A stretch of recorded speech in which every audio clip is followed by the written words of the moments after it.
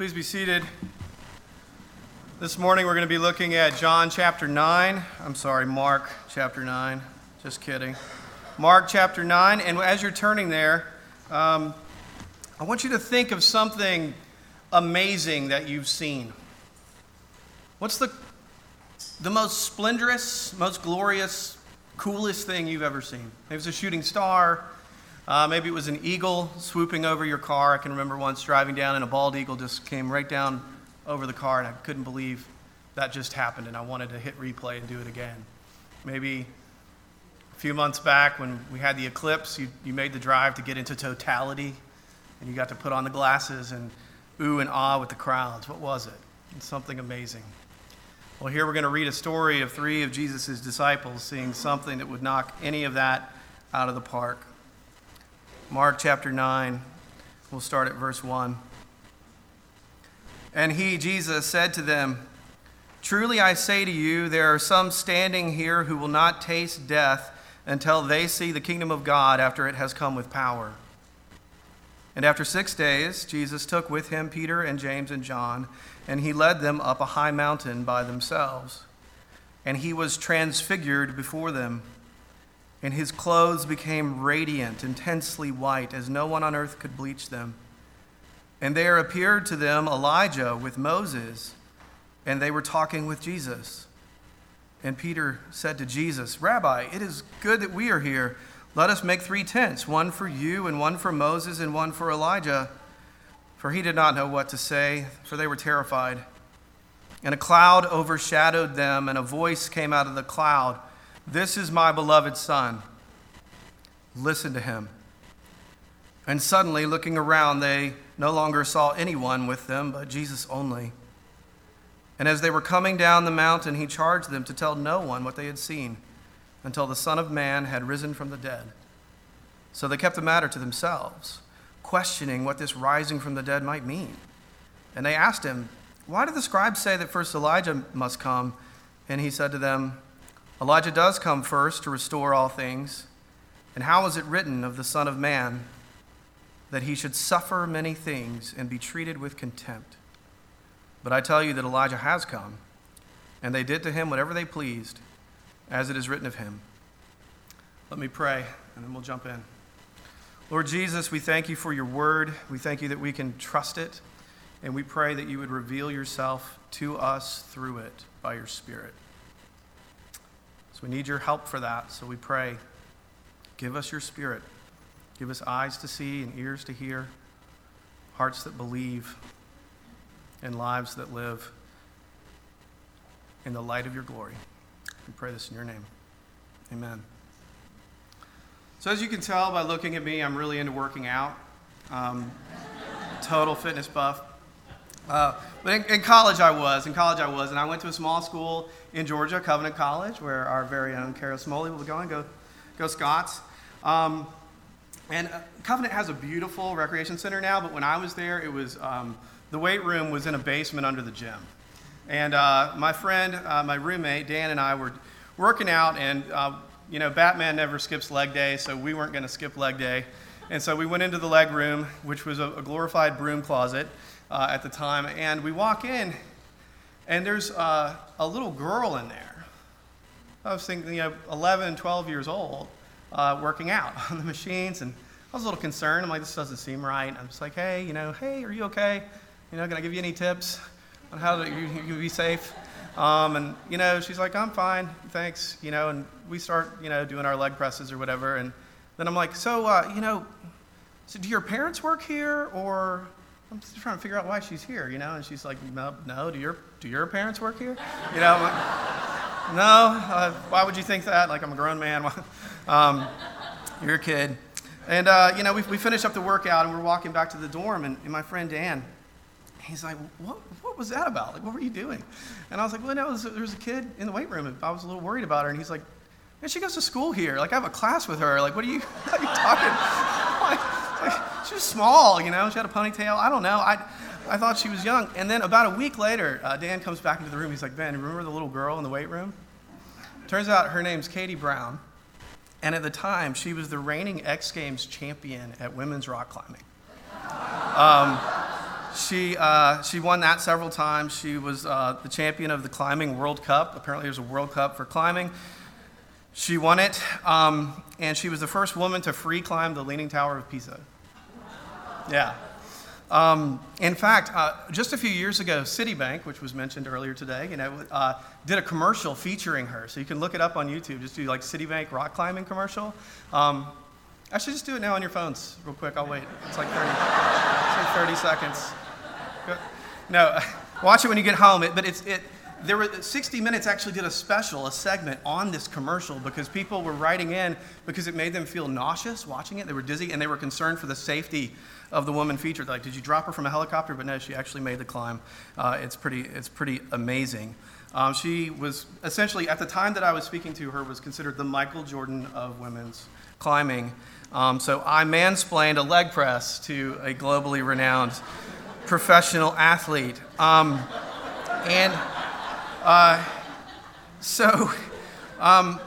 something much like that is happening here in this passage, where the disciples have known Jesus for a while. We've had 8 chapters worth of material where they've spent time with him, and these are the 3 closest, and they think they have this idea of who Jesus is, and then they learn so much more.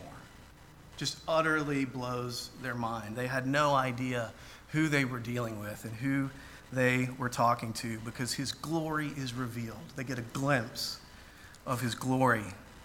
And his glory is revealed in so many ways here. First, on the mountaintop. He takes them to a high mountain.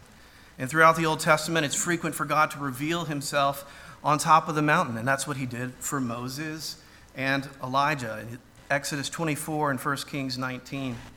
And then, of course, the appearance of Moses and Elijah back from the dead, standing there conversing with Jesus. It's noteworthy that this event happened 6 days after Jesus promised that some of them would see the kingdom of God revealed in power.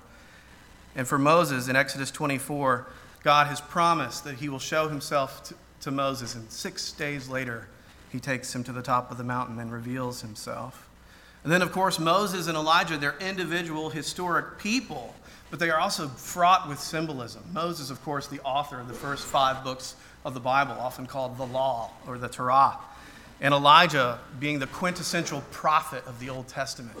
And so often the entire Old Testament can be referred to as the Law and the Prophets. And here the Law and the Prophet are standing beside Jesus as he is radiating his glory, showing that he has come to fulfill what they were pointing to and to even supersede them.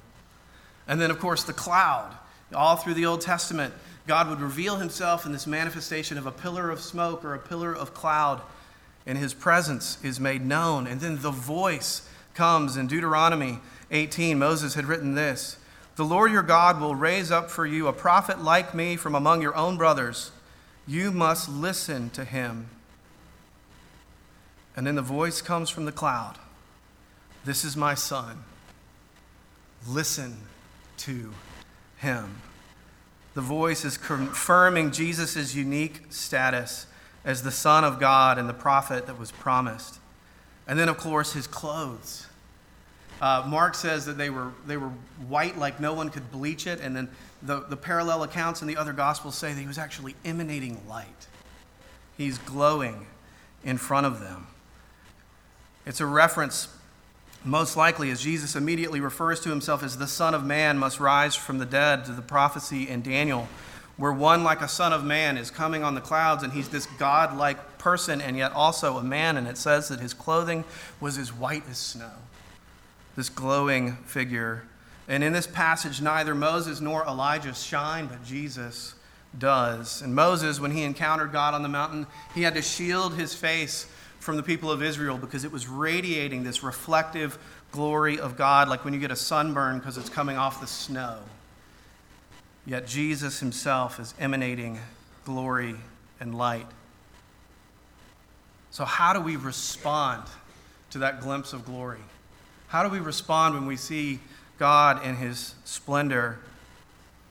Well, first, how does Peter respond? Let's look back at the text, verse 5.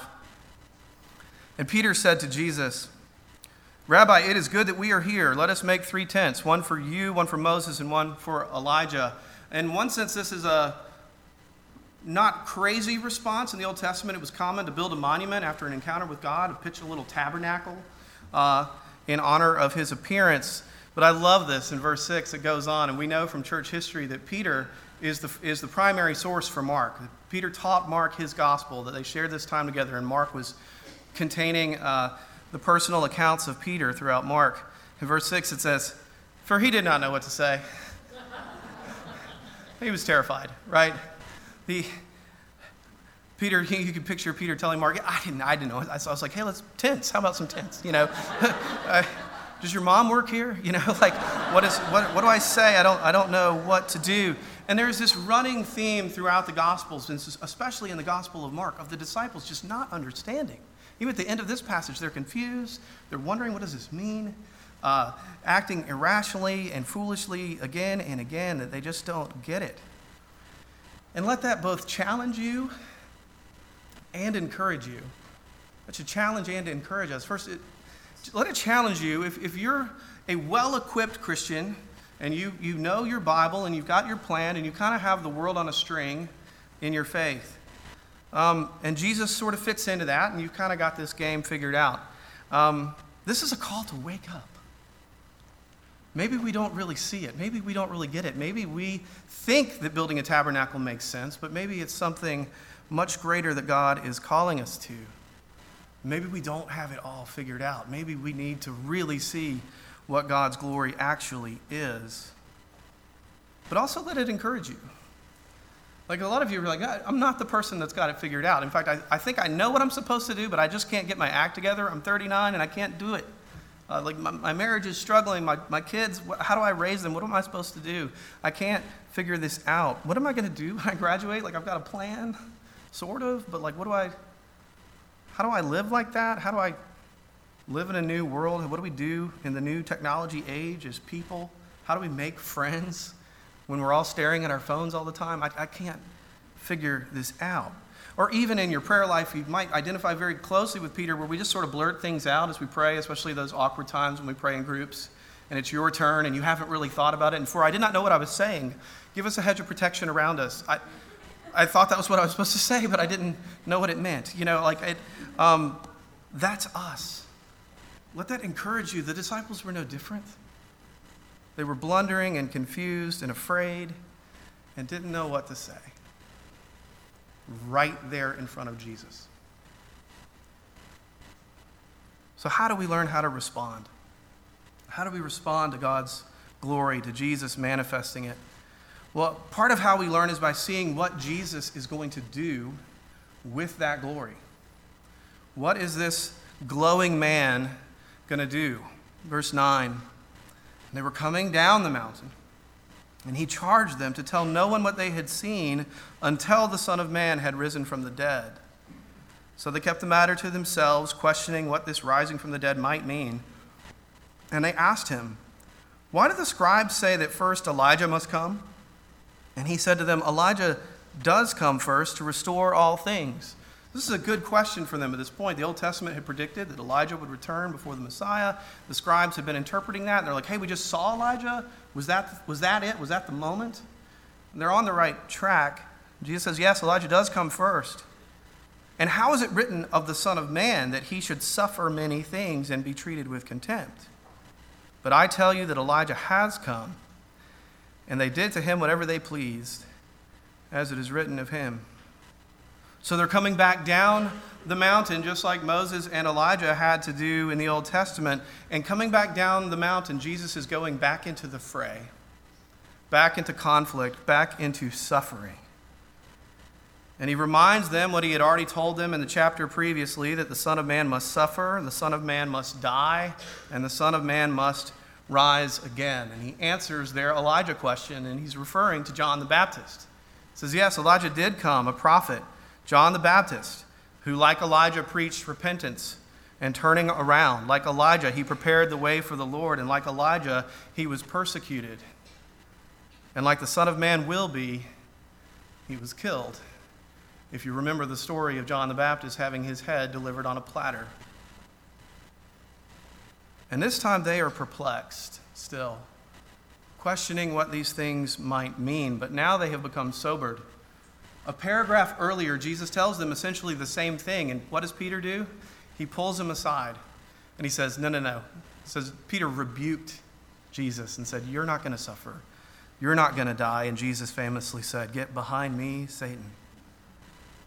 And Peter doesn't do it this time because he just saw his glory manifested. And he didn't know what to say, but he knew what not to say. And the voice said, listen to him. And Peter has begun to listen in a new way. I want to ask you again, as I asked you before reading the text, what's the most amazing thing you ever saw?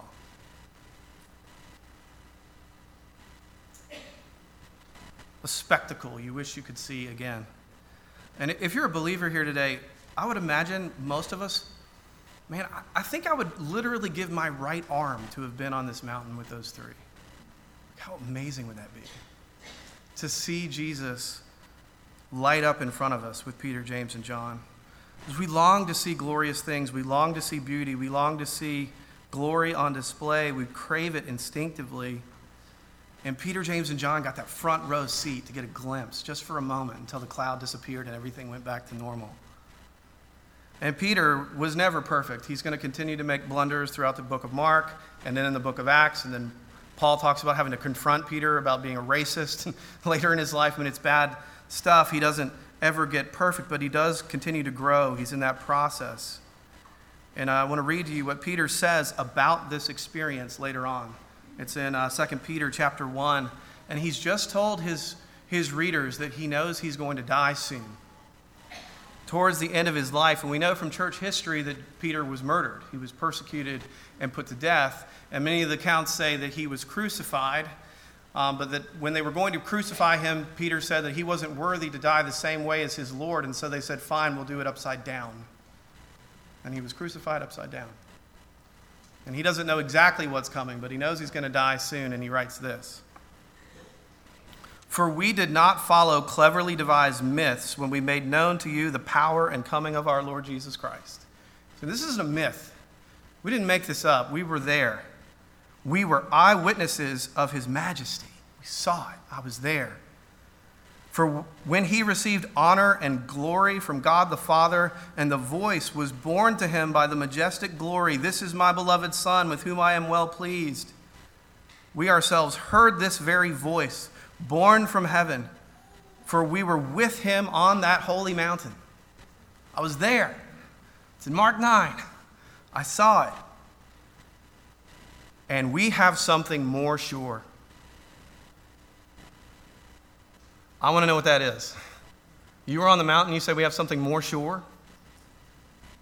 The prophetic word to which you will do well to pay attention, as to a lamp shining in a dark place until the day dawns and the morning star rises in your hearts, knowing this, first of all, that no prophecy of Scripture comes from someone's own interpretation, for no prophecy was ever pronounced by the will of man, but men spoke from God as they were carried along by the Holy Spirit. We use this to proof text that the Bible is inspired by God, and that's right, but do you hear what he's saying? I was on the mountain. You want to see that glory? It's here. It's right here. Now, the Greek's a little ambiguous. He might be saying that this is more sure because of what we've seen after Jesus has come, or it could actually mean this is actually better than being on that mountain. Either way, his application is the same one that was given to him by that voice. Listen to him. This is that glory on the Mount of Transfiguration. And I'm paid to study the Bible and talk about it and teach it, and I believe it, but I don't believe that the Bible is what the Bible really says it is. Not in that way. That I could open these pages and the Mount of Transfiguration opened up before my eyes as the Spirit of God who authored this word speaks it into our lives and brings about transfiguration and transformation in our own hearts and lives. The sun rises in our hearts, he says, and the day will dawn. Listen to him. And Peter learned to listen. Listen to him, he says. Pay attention. I love his emphasis by understatement. The prophetic word of God to which you would do well to pay attention to. It was hard for him to learn that lesson, but he did. And it led him right into suffering, and it very well may for you and me. But it's a suffering that Jesus came down that mountain to enter into before us. And now he calls us to step into that reality that he's given us by his light and live in the love that he offers us. Let's pray that would be so. Let me pray. Lord Jesus, we thank you that you are glorious, that you are loving, that you are kind, that you are reliable, that we can trust you and that we can trust your word, and that you have given yourself for us as we celebrate that even now at your table. We ask that you would be with us. In Christ's name, amen.